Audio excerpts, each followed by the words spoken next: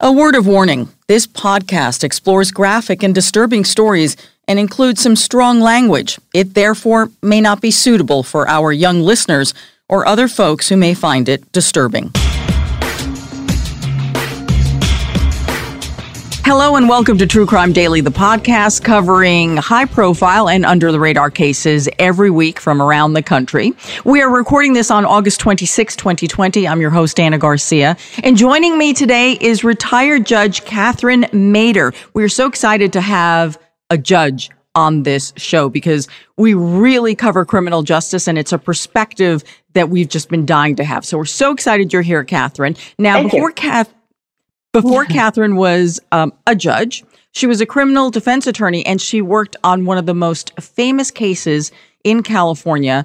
She defended the Hillside Strangler. She was also the first Inspector General of the LAPD. And for those of you who don't know, that's kind of like the civilian oversight looking into really the misbehavior and criminality of a police force. It's a very important position.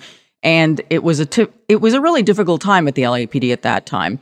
And also before that, she was a prosecutor, and she worked in a special unit specifically looking into the criminality of police officers and of elected officials. You've really done it all, Catherine.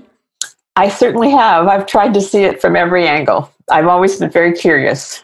Absolutely. I just have to ask you before, we're going to talk about your new book, but I really want to hear just a little bit about what it was like defending someone like the Hillside Strangler at a time when California was gripped with fear. This was one of those serial killers before there was social media where people really were scared and locking themselves in their homes. Yes. I remember being the same.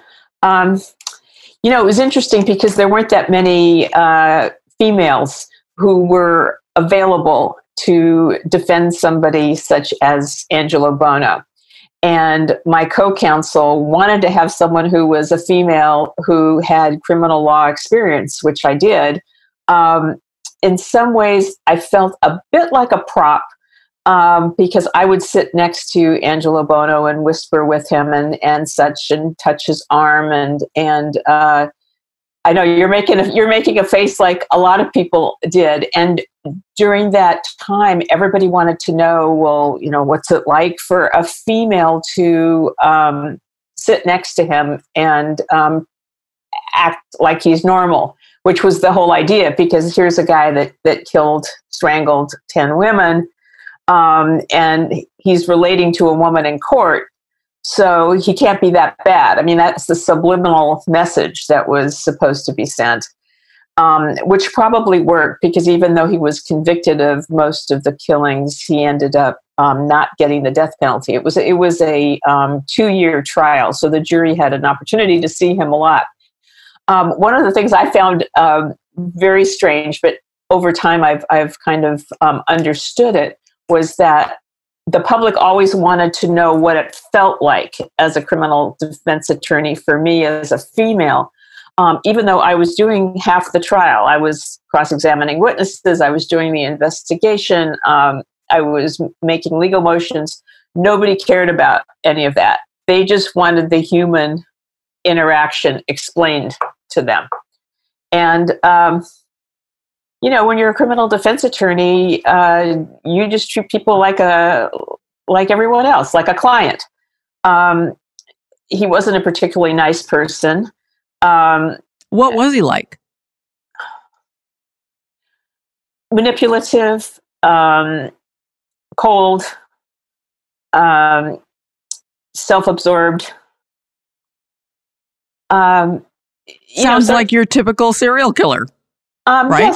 Yes, they really are. They're manipulative. Absolutely.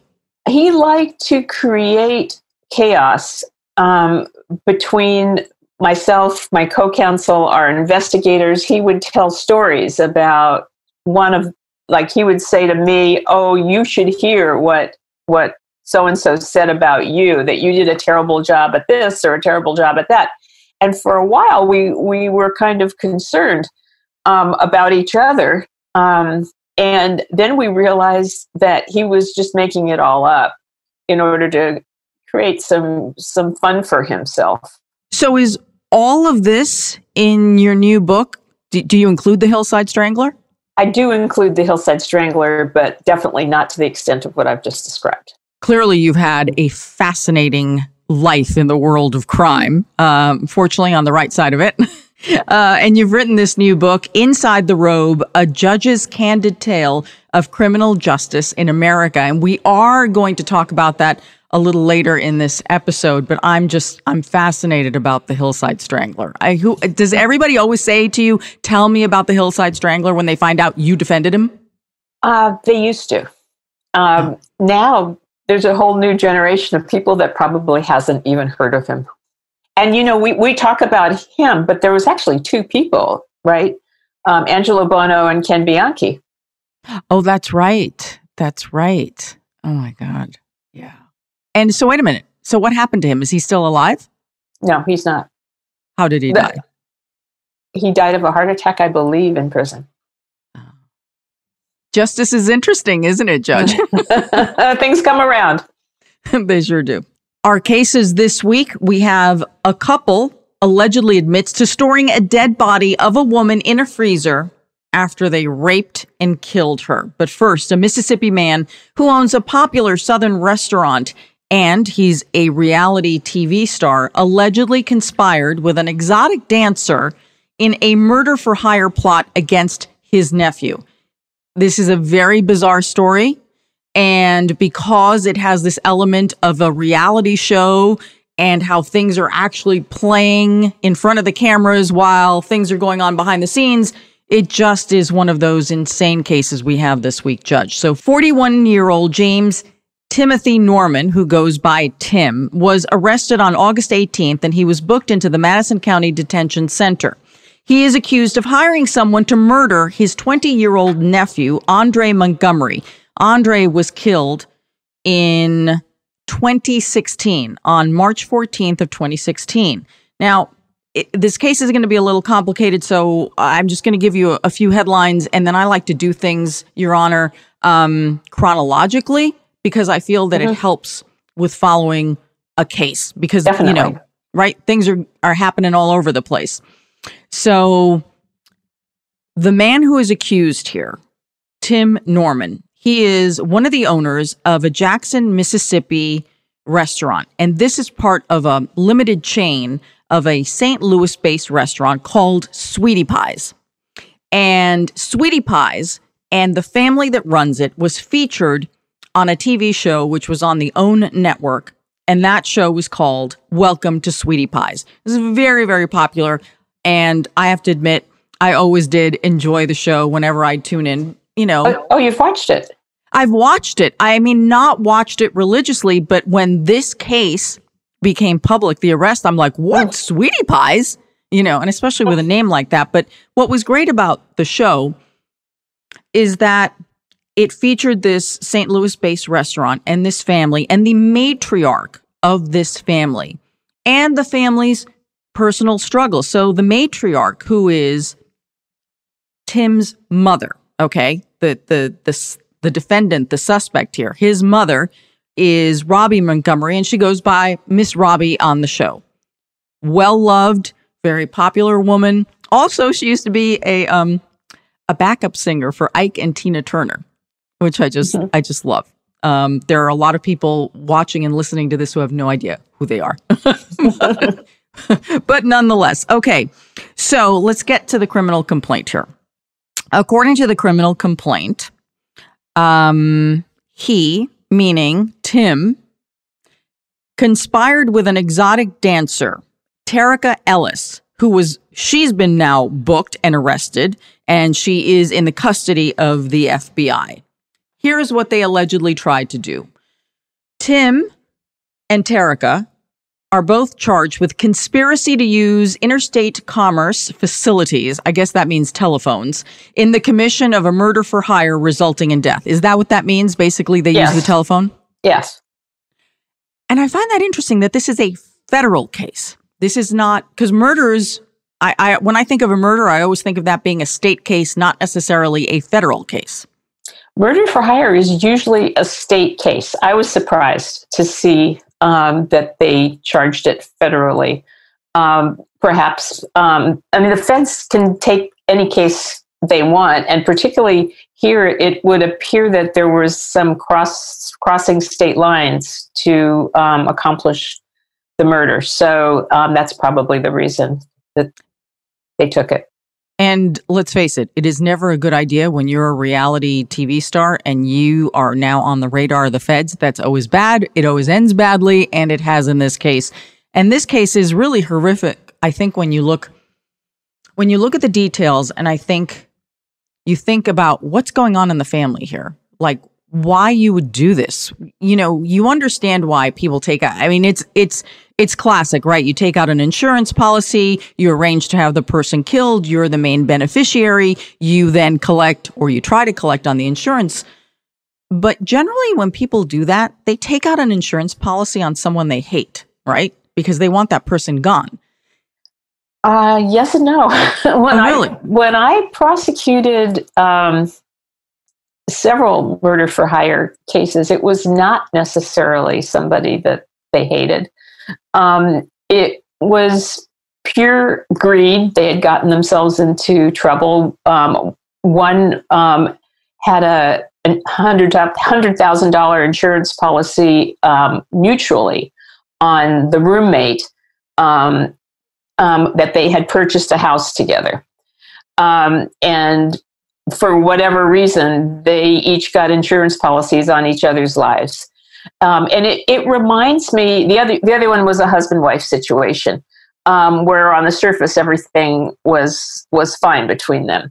And there's a couple others. But what I found interesting in this case, which was very similar in the case where the roommate was killed, is that the person who decides to do this has to be really, really cold, because they take out the policy for no particular reason of animosity, and then the uncle here was interacting, presumably, with his nephew over a period of 2 years in a friendly manner, all the while knowing that he was planning to kill him.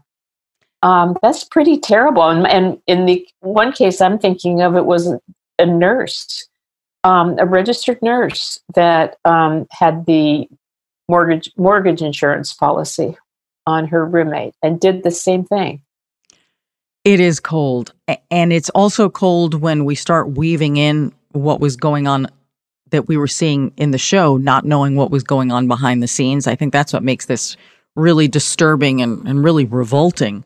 It is unclear why the FBI started looking into this case, but my guess is that it had to do with the life insurance policies, because they were initially the claims after Andre Montgomery. Excuse me? He made a claim 4 days after the murder.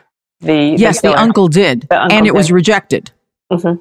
Right. So, and then if you start looking at it, and generally insurance companies, they never ever want to pay out, obviously, but they do have their own investigators.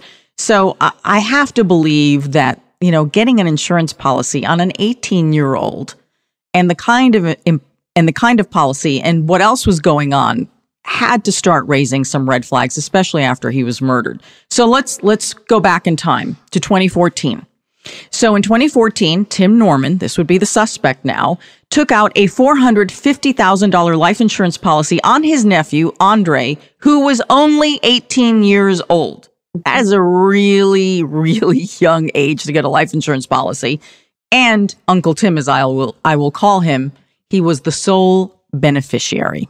Mm-hmm. According to the federal indictment, Tim conspired with the insurance agent to get this policy, and it apparently was not that easy because, according to the indictment, they submitted 3 applications with all sorts of false information about the nephew's income, health, and whatever documentation was necessary. And apparently it wasn't that easy to get these insurance policies, but the insurance agent managed to get the following policies. This is very important to understand what kind of policies they were and the timeline on them to understand why the clock was ticking here. So the agent managed to get a $200,000 policy plus an additional $200,000 in the event the nephew died of something other than natural causes. There you have it. There you have it. He was shot dead. Okay. And there was another $50,000 that he could have claimed, that the uncle could have claimed if the nephew died within the first 10 years of the policy being written. So the clock is ticking and time is of the essence, because in order to collect the maximum amount, everything has to happen in less than 10 years and he has to die not of natural causes. Mm-hmm. It's almost as if the plot of the murder was already laid out here. Clearly, there was a motive for the murder. The other argument that could be made by a defense attorney, I'm wondering, in this case, is I don't know much about the nephew and whether or not he was a member of a gang. I don't believe so. There might have been, if you're a defense attorney, you say, well, it's not that unusual because we have a lot of gang violence in our city. And it's possible that he could have been a victim of gang violence in these years between 18 and 28. So I can always use the money, and why not? The thing that I find weird about this, but of course there's some fraud involved in getting the policy, is that I believe that if somebody's getting a policy on your life, that you have to know about it. You can't, there has to be, I would think, a signature or something. I had a case where someone impersonated the beneficiary of the person who the life insurance was being bought for, so that and that it had to be notarized and such that people understood that somebody was buying this a life insurance policy on their life. So something had to be written that was false on the papers about the knowledge of the nephew. I suspect that you're right on that was part of the falsification here. Yeah. Because I don't know, but I doubt that Andre knew, because that would be a really strange thing for your uncle to say, hey, happy 18th birthday. I'd like to take out a $450,000 policy on your life. That's just really weird. But you are right, Catherine, about this area of St. Louis. It is an area with a lot of crime, and there is a lot of violence, and there are a lot of murders, and there is gang activity. But we don't believe that Andre Montgomery had anything to do with that. In fact, Andre had moved to St. Louis to move in with his grandmother, who would be the suspect's mother. This would be Miss Robbie, so she could help raise him.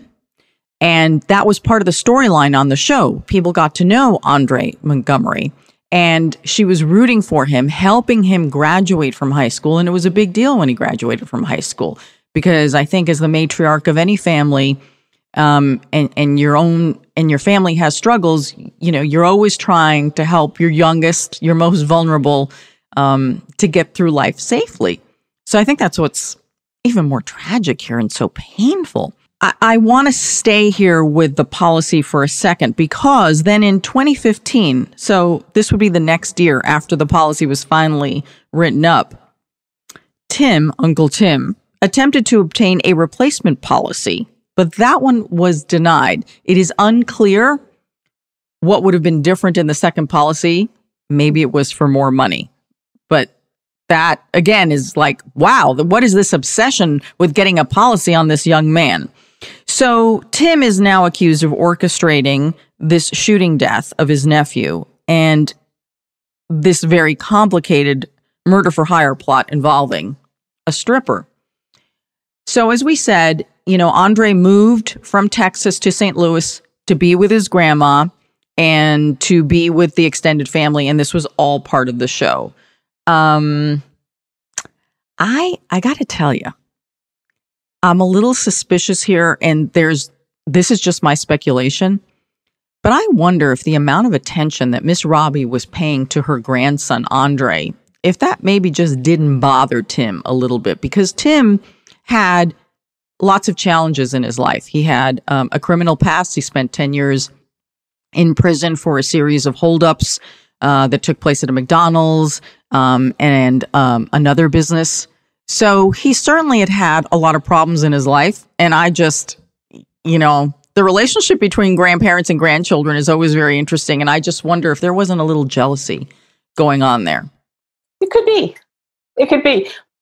But see, my suspicions are going back to, I don't want to say necessarily gangs, but drugs or something. Because why did he have such trouble living at home and have to be sent to his grandmother's for a new start, so to speak? Something was going on with him. That's just my speculation. And maybe the grandmother needed to spend more time trying to straighten him out, but maybe he wasn't as good of a kid as is portrayed.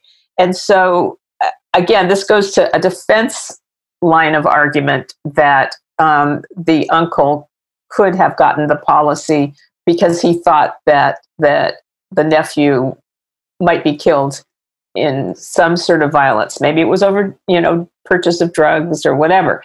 So, I mean, if I was a defense attorney, that's what I would say. Obviously, that's not what the uncle was really thinking, because we know that, he wanted the money.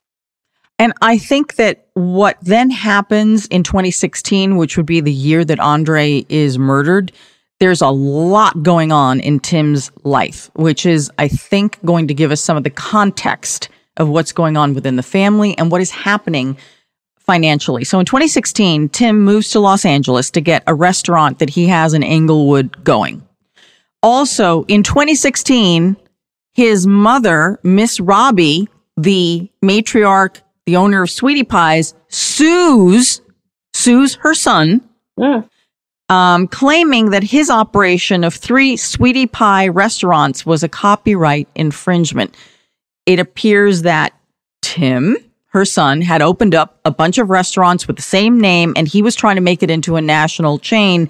And my guess is, if his mother is suing him, it's because he was doing it without her permission and blessing, because why else would, my guess is the mom says to the son, stop it. He ignores her. Fine, I'm taking you to court. That's a pretty drastic thing for a mother to do, to sue a son. Right. And ultimately, she prevails, and he had to close down those restaurants. So my guess is those restaurants would have been bringing in some money, which now makes money a necessary, immediate problem that maybe that 10-year mark is getting a lot closer because now things are changing, because his money supply may have very well just been shut down. So I wonder if those problems led to this murder for hire plot finally being enacted. Okay. So early on the morning that Andre is killed, according to court documents, his uncle Tim arrived in St. Louis from Los Angeles, where he was living. Remember, he just moved out here, and he checked into a local hotel. He didn't stay with his mom. Very weird. Isn't that weird? Very weird. Yeah, that's a red flag. Terica arrived from Tennessee. This would be the exotic dancer. And she had told Andre in advance that she was going to be coming out to town to St. Louis. She wanted to see him. Andre was an aspiring rapper, and he was going to be in the studio that day.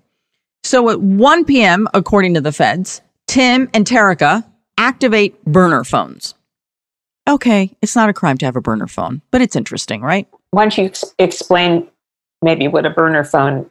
So burner phone is the kind of phone that you can activate. It's got a SIM card and isn't going to be traced to your account. You can buy it with cash, and no one can really prove, unless, of course, you can time the surveillance and the sale of that phone. It's a lot harder to track you through GPS and all that other stuff if they don't know that you're using that phone. It's a good way to throw off investigators. And if you're up to no good or you want to maintain a sense of privacy and secrecy for no criminal intent, you would use a burner phone. So right. it's seven. I was just going to add that I believe that law enforcement now has means, in which they obviously did in this case, to figure out who had the burner phones and where the burner phones ended up at particular times, which always kind of tell the story. Yes, and it is not foolproof in the sense that no one will ever find you. It's that in real time, you're buying yourself some time. And if you're very clever about how you buy it and no one sees you buying it and how you get it, then you can even further delay them locating and connecting you to the burner phone. But correct. Yes, it buys you time in the commission of a crime. So at 7 p.m., Andre texts the stripper his address. He's in a recording studio. And he says, this is where I'm going to be. An hour later, after he reveals his address, he's dead. Witnesses say that Andre received a call. He went outside to meet someone, and that's when he was killed. So this is the brilliant part. Remember the whole burner phone and you don't want to be traced. Andre had taken the number that the stripper had used to call him, right? And he made sure to put her burner phone telephone number in his contacts, and he saved it under her stage name. And her stage name is Alexis Duggrate. Okay, so that's immediately, that's likely how the police found and unraveled everything. Yeah, and found the insurance policy, and it's taken them years to figure out what happened, who happened, why. The location of the burner phone puts her, Terica, there at the scene of the crime, and then she drives and goes back to Memphis. After she arrives back home in Tennessee, she starts making cash deposits into several bank accounts, totaling $9,000. So clearly she hit payday somewhere. Now, on March 18th, 4 days after the murder of Andre, Uncle Tim contacts the insurance company and says, I would like to collect, but the insurance company denies him a payout because there's some problem with the paperwork. So he never got the money. Now, if he did do this, his nephew is dead and he doesn't have a dime to show for it. And he's just paid the stripper $9,000. So he's actually out $9,000. Now, this to me is the most revolting part. While this is going on behind the scenes, according to what the authorities are telling us, this is what's happening in front of the cameras on the TV show. Because Andre was a part of Sweetie Pie's show, his murder is a part of the show. So there is a clip where Uncle Tim and his mom, Miss Robbie, go to the location, the street where Andre was murdered. And the cameras are rolling on all of this. We have a short clip that we want to play for you because what I find very interesting in this clip is that Tim states declaratively, for the record and for his mother, it's been years since I've been on this street where Andre was murdered. It's just an interesting thing to say. Here's the clip. I drove my mom through the park to the spot where Andre lost his life because I had not been there yet. Okay. So then Tim shares, that on this street and nearby is where his own father had been killed. So clearly this is a family that has dealt with a lot of crime and they've been victimized. And yet here's another family member who's been murdered. But from the perspective that we're seeing on camera, this is like, a random crime that has been committed on her grandson, only to now be told by authorities, oh no, it was your own son that had him murdered because he wanted money for insurance. I can't even imagine how that went down. I'm also wondering about why they're together after she sued him and won. Why would he and his mother be going around town together? You'd think there'd be some bad blood. Something that's just weird. Yes and no. I mean, I don't know whether you have children. I have a son. You know, clearly Tim had a troubled life, spent 10 years in prison, clearly was struggling. It was part of the storyline, trying to get his life together.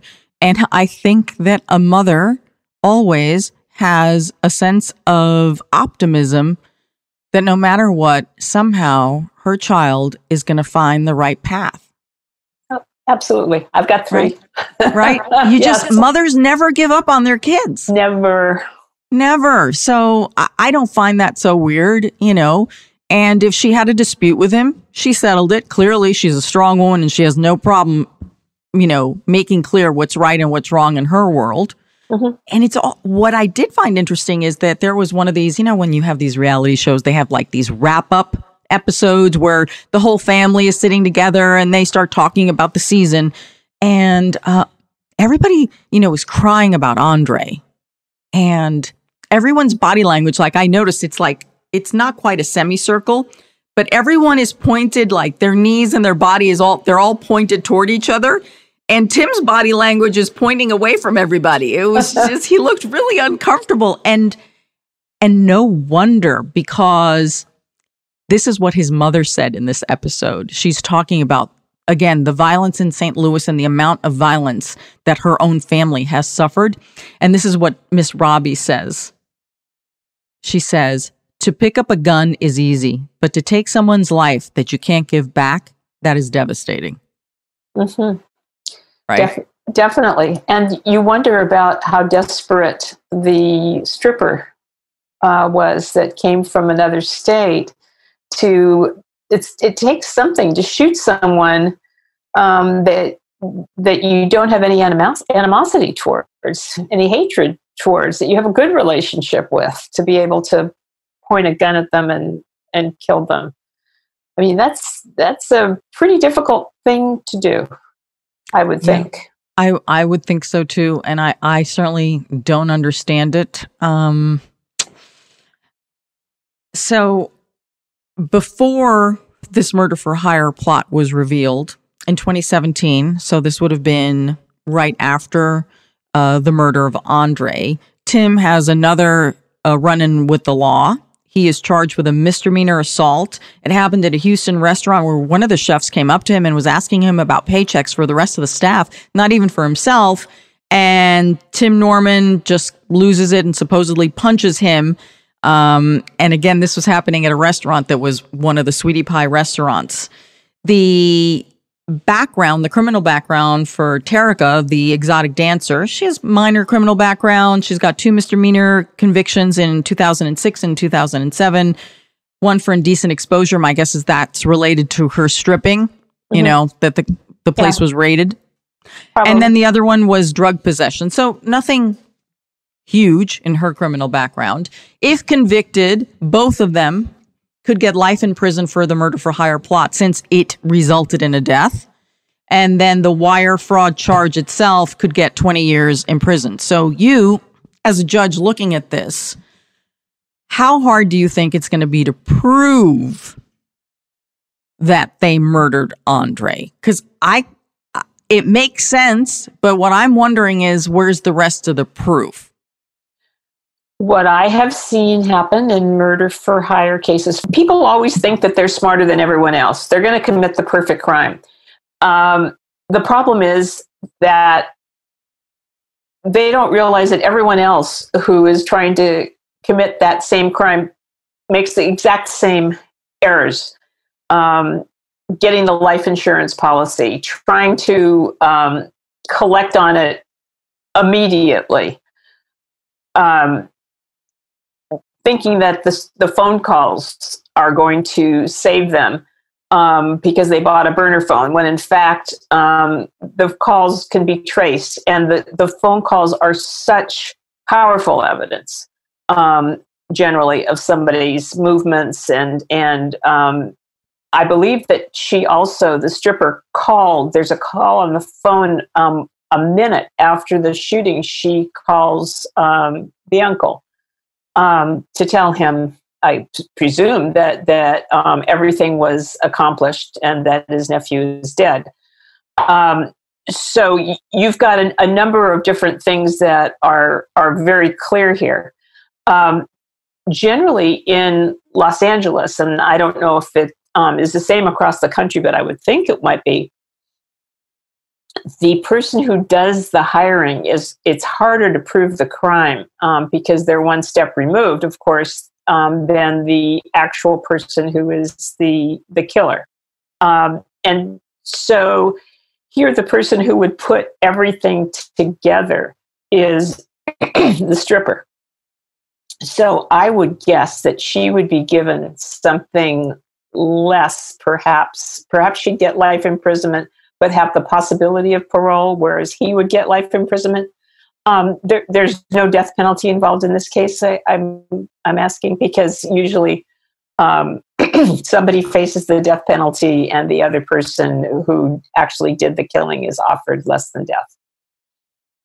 Well, I think if anyone can implicate him, there are two people. One would be Terica, who supposedly pulled the trigger and was hired by him. Mm-hmm. And she has something to gain by turning on him, especially if she gets some form of leniency. Right. And then the other person would be the person who wrote the insurance policies. We have not spoken about the agent. So on August 20th, just a few weeks ago, the grand jury also charged the insurance agent, Y.L. Yangwin, 42 years old, of St. Louis, with one count of conspiracy to commit wire and mail fraud. Now, he is not charged in the murder for hire plot, but he's the insurance agent who wrote the policies. My guess, he also, turn. Right? Well, yeah, he'll turn. He'll turn, right? Yes, but presumably he doesn't know anything about the murder. He can talk about how the uncle came in there and was very insistent that he get these policies and how they talked about them. He can talk about how the uncle talked about his nephew, what the relationship was, and that sort of thing. But you don't really know. I mean, the uncle could have said to the insurance agent, I really love my nephew and I really don't want anything to happen to him. But if it does, I'd like to have this policy. Well, the question is, did the insurance agent know that the documents that were handed were fraudulent? May not have known, or may have conspired, right? Yeah. May have. So the insurance agent, again, who's not been charged in the murder for hire plot, but he's got a count of conspiracy against him for mail and wire fraud. What's also interesting is that he was also one of the producers of Nellyville. That was one of the albums that St. Louis rapper Nelly made with the help of, I guess, this former producer who's now an insurance agent, because that's what you do when you no longer produce albums. I guess you sell life insurance policies. The whole thing is very bizarre, but at the end of the day, I think it's very typical of a murder for hire plot. Mm-hmm. The motivation seems obvious. But my God, what tragedy. What tragedy. This loss of life, this young man, only 18 years old. And for what? So some guy can try and collect on his policy and he doesn't get the money anyway. That's how it usually plays out. But people think that they can do it. They're going to make it work. They're smarter than everyone else. They're smarter than the detectives. They're smarter. They've got it planned. He had 2 years to figure this one out. And he's an idiot. Really. He is. And his mother must just be beside herself. Oh, absolutely. Her grandson murdered, and presumably ultimately at the hands of her own son. Yeah. Horrible. Our second case, a Tennessee couple has been accused of kidnapping, torturing, and then sexually assaulting a woman before they murdered her. Rebecca Dishman, who's 22 years old, and her boyfriend, 52-year-old Sean Finnegan, have been charged with the murder of a 36-year-old woman, Jennifer Paxton. Jennifer Paxton's body was found dismembered in the couple's freezer on August 5th, 2020. What is it with people? Why do they stash body parts where they live? Because they can be found. Okay. This is a horrendous crime. This is just what was done to this woman is torture and evil. Authorities responded to a call at the Oak Ridge home on August 5th. And during a search of the property, they found Paxton's body. According to the warrants, Dishman and Finnegan lured Paxton into their home with the promise of a place to stay. This goes back to December of 2019. So this was, almost a year ago.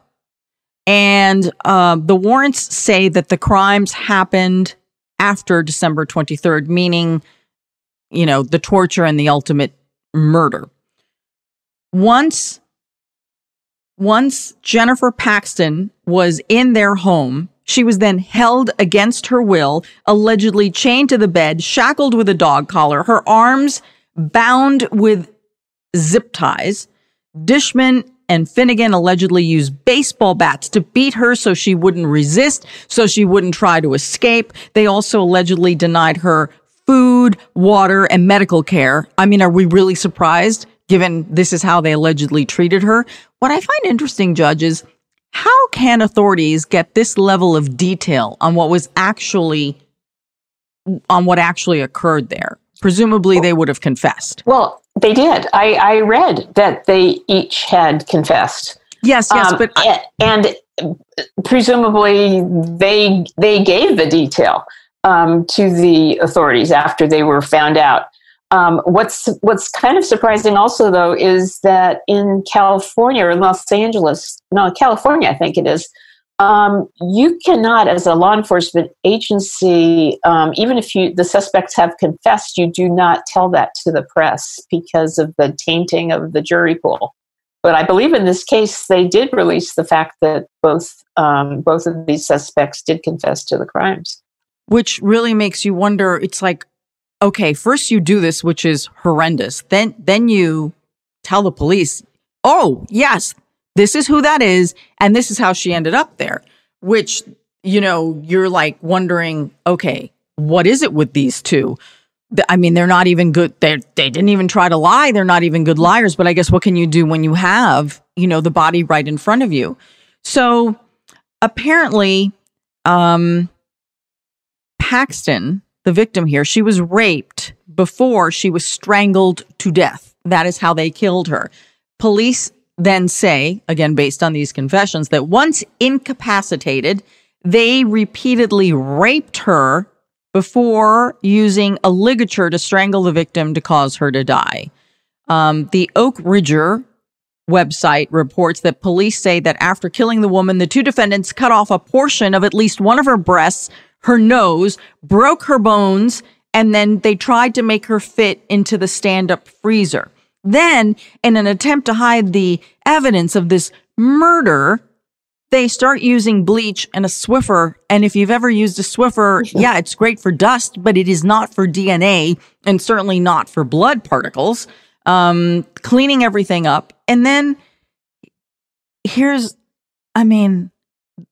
don't get this. So the guy, right? He takes the body out of the freezer and then he hides it under the bed in an attempt to clean the freezer of evidence.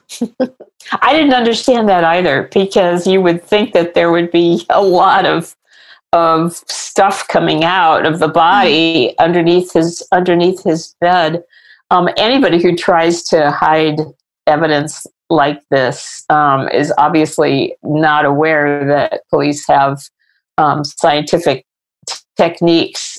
Even if he was cleaning the floors and such, they said, where they must have tortured her.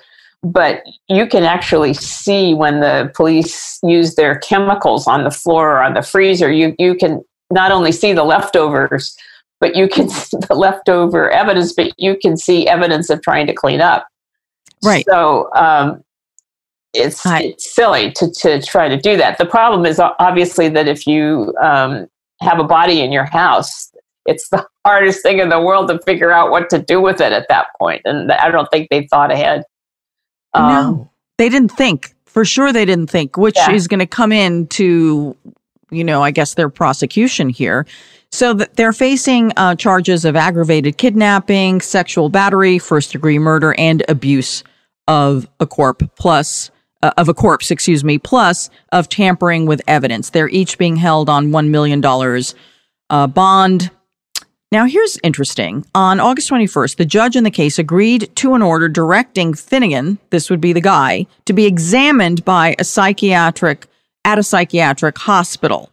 And they want to test his mental competency, his mental state at the time of the crime, his ability to assist in his defense, and they're also going to conduct an IQ test. So, as a former judge, I have to ask you, everybody tries to say, oh, I was crazy, because who else would do such insane things to a human person? But how often does that really work? Generally doesn't work. And particularly in a case like this, I don't think it would work. I mean, I think the fact that these tests were sent for was probably as a result of a defense attorney who had been appointed to represent him requesting that these tests be done. I don't think the judge would have requested it on his own. It seems to me that when you look at what happened in this case, there is so much evidence of premeditated murder and the capability of planning and doing things in an organized manner, even though it's a stupid manner, from luring her into the house to how they were able to incapacitate her to how they were able to think of trying to clean up the evidence. There's nothing wrong with his brain. He could have, a low IQ. He is obviously a depraved human being. And they said that there was a prior incident that is very unclear involving this same guy where he trapped another woman in his home, and she was able to escape. And I'd be very curious, because it didn't happen that long earlier. It happened in 2015, how he was out of custody. And I would bet you that the woman in this case is going to claim that she was abused in a prisoner herself. You mean the alleged accomplice? The alleged accomplice, yeah, in this case. Interesting. Yeah. Could be. It could be. I mean, clearly, he's a sick individual. There's no question about that. And I don't think you need a psychiatric test to tell you that he's also evil. All right. So they are both being held. And the fact that they confessed, though, Judge, that doesn't mean that just because they confess doesn't mean that they can then decide to enter a plea of not guilty and insist on a trial, right? I mean, that can happen too. Of course. Yeah. Yeah. Just because you confess, you can make arguments that I just said it because I was so frightened, and I've been held against my will for the last 6 or 8 months, and I was crazed, and he told me what to say, and the police officers were abusive and beat this confession out of me. I mean, who knows what they could come up with. So that all could change. We're going to keep an eye on this one, but it is really a disturbing one. And the victim, Jennifer Paxton, she is survived by her grandparents, 2 brothers, an uncle, her mother, and she has 7 children. She had 7 children. I didn't know that. Very sad. That's terrible. How did the authorities come to that house? I'm very curious. I think there was something about a missing persons. There was a call to the police, and that is the part that's a little fuzzy. What kind of a call and why? And again, this would have been many, many months after the murder, because she'd been in the freezer since December. And they just went to the house a few weeks ago. Maybe it was the accomplice that called. Or someone who came over, right? Someone could have come over to the house and opened the freezer. I mean, that's not an insane thing to have family come and visit, to come and grab something from a freezer. It's not, right? This guy didn't look like he had a normal family life. I'm sorry. Right. No, of course. Look at his picture. Yeah, I don't think anyone was showing up with a bundt cake. I get that, to the murder house. But nonetheless, that does happen. You can still have... You can. Right? Oh, what a horrible case. What a horrible case. So, Catherine, your new book, Inside the Robe, A Judge's Candid Tale of Criminal Justice in America, is it all about your cases, or is it a combination of all the different things you've done in the criminal justice system? Not really. What I have always been fascinated with is behind the scenes stories. So just to give an example, I would say Kitchen Confidential by Anthony Bourdain, that talked about what it was really like in the restaurant industry. So I realized, because there's plenty of books written by prosecutors and defense attorneys talking about their cases and such, and there's even books about judges, some really nice ones talking about their early years. Sandra Day O'Connor has done some, and Sonia Sotomayor, and actually Clarence Thomas wrote a very nice autobiography. This is not like that. I realized that there was really no book that talked about what it really felt like as a judge. No personal book about what it's like to sentence somebody. How do you make a decision whether to give somebody a second chance or to lock them up? I took a year and I kept a diary of what was going on in my court, between myself, some of the attorneys who I got along with, some that I didn't get along with. I talked about tricks of the trade. How do you calm people down? How do you get along with a prosecutor who clearly hates judges? Classes that we take on various subjects, such as how to impartially judge, those sorts of things. And so I combined that for a year. It's definitely not a brag book about cases that I have overseen. There's a lot of more personal stories about why I did something, and why in my background I might have been influenced by my background to see things a certain way, and how lots of judges are influenced by their backgrounds. I've always thought, as a reporter in the courtroom, that the judge's job is the loneliest job in that room. Well, you're popular for one day, for one person, and then everything goes back to square one again.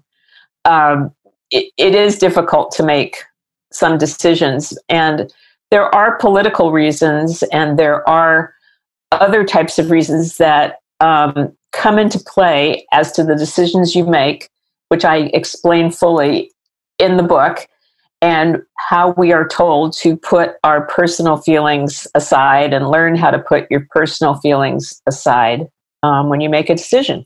But some of us do it better on some days than other days. Some people are totally influenced by something that happened in their life. An example I could give you is a judge who always thought that jail was appropriate if you sold drugs, and always locked someone up until their child got involved with drugs. And then all of a sudden, now they want rehabilitation rather than punishment. And that's how they change. We all change as we grow up, so to speak. And so most judges are working at least 20 years, and things happen during their lives that change their personal philosophies. And people that say, oh, just follow the law. There is no law on some subjects. Of course, there is law on others, but on some subjects, it can go either way. You can either lock someone up or give them another chance on probation. I can't pull down a law book to tell me what to do. Do you think that sometimes at the end of a case, you feel like no matter what, you can never really get justice, especially in murder cases?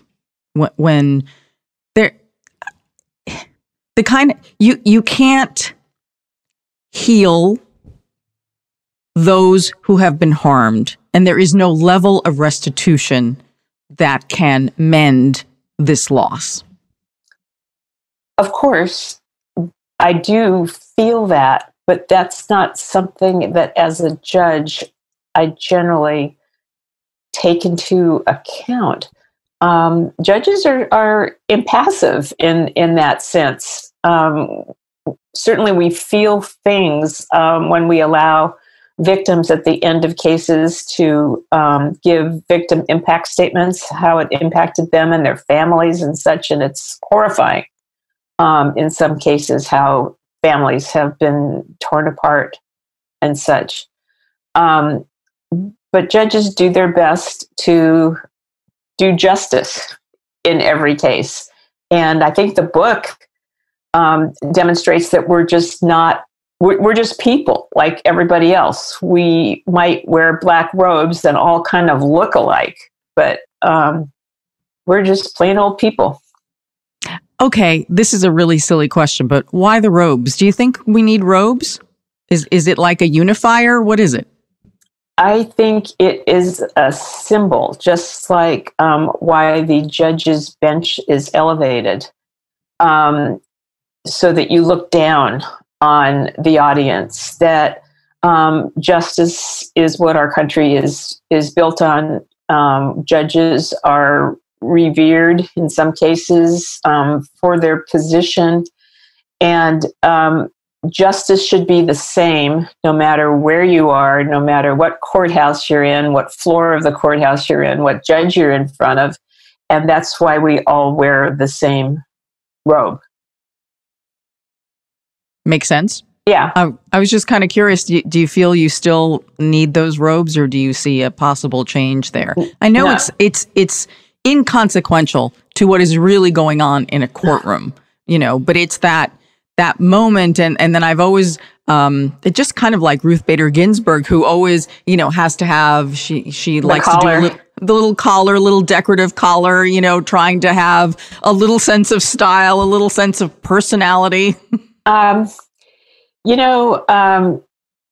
think it is important for a judge to have a robe, and I don't think it's ever going to change. It might change in the way it is cut, so like a tent. And I think women honestly should have a robe that's designed more to be a little bit more flattering.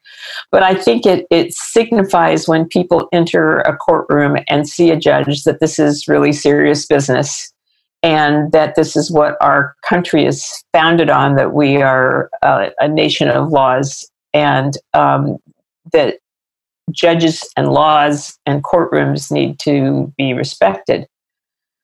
I'm curious. There is, by the way, in my book, a whole section about robes. And because people say, what do you wear underneath the robe, right? And I would say it's probably similar to right now. We look pretty good from the waist up. Some judges wear jeans. I mean, I talk about the different types of material the robes are made out of, whether robes are open at the end of the sleeve or closed, which is very important, whether they close with snaps or whether they close with Velcro. That's actually a little section that, not very long, but I talk about it in the book. I love that. That is so funny. So the book, Inside the Robe, A Judge's Candid Tale of Criminal Justice in America, is out this week. I presume anywhere you can buy a book, you can get the book? Yes, but of course there's no bookstores that are open right now, but you can get the book on Amazon. It's quite easy to find. Okay. And I'm curious, did you do an audiobook? Not yet. Who's going to narrate the audiobook? Are you going to do it? Well, I'm listening to your voice and thinking maybe you should do it. Well, thank you. I take that as quite a compliment, but yeah. I'm really into audiobooks. And it all started because Audible was one of our sponsors. And now I am addicted to audiobooks. Absolutely addicted to them. Well, hopefully I'll have one someday. Usually the audiobook comes out a bit after the paperback or the Kindle book. We wish you the best of luck. Thank you. So it is now time for our comments section. These are the crime stories that you all are talking about. In Florida, a woman left her children home alone so she could then attempt to kidnap the neighbor's children. Okay, this is very strange. 28-year-old Hannah Braun is behind bars after deputies say she left her home at 2 o'clock in the morning on August 18th. At around 2:15 in the morning, the Ring doorbell camera at the neighbor's captures Braun knocking on the neighbor's door.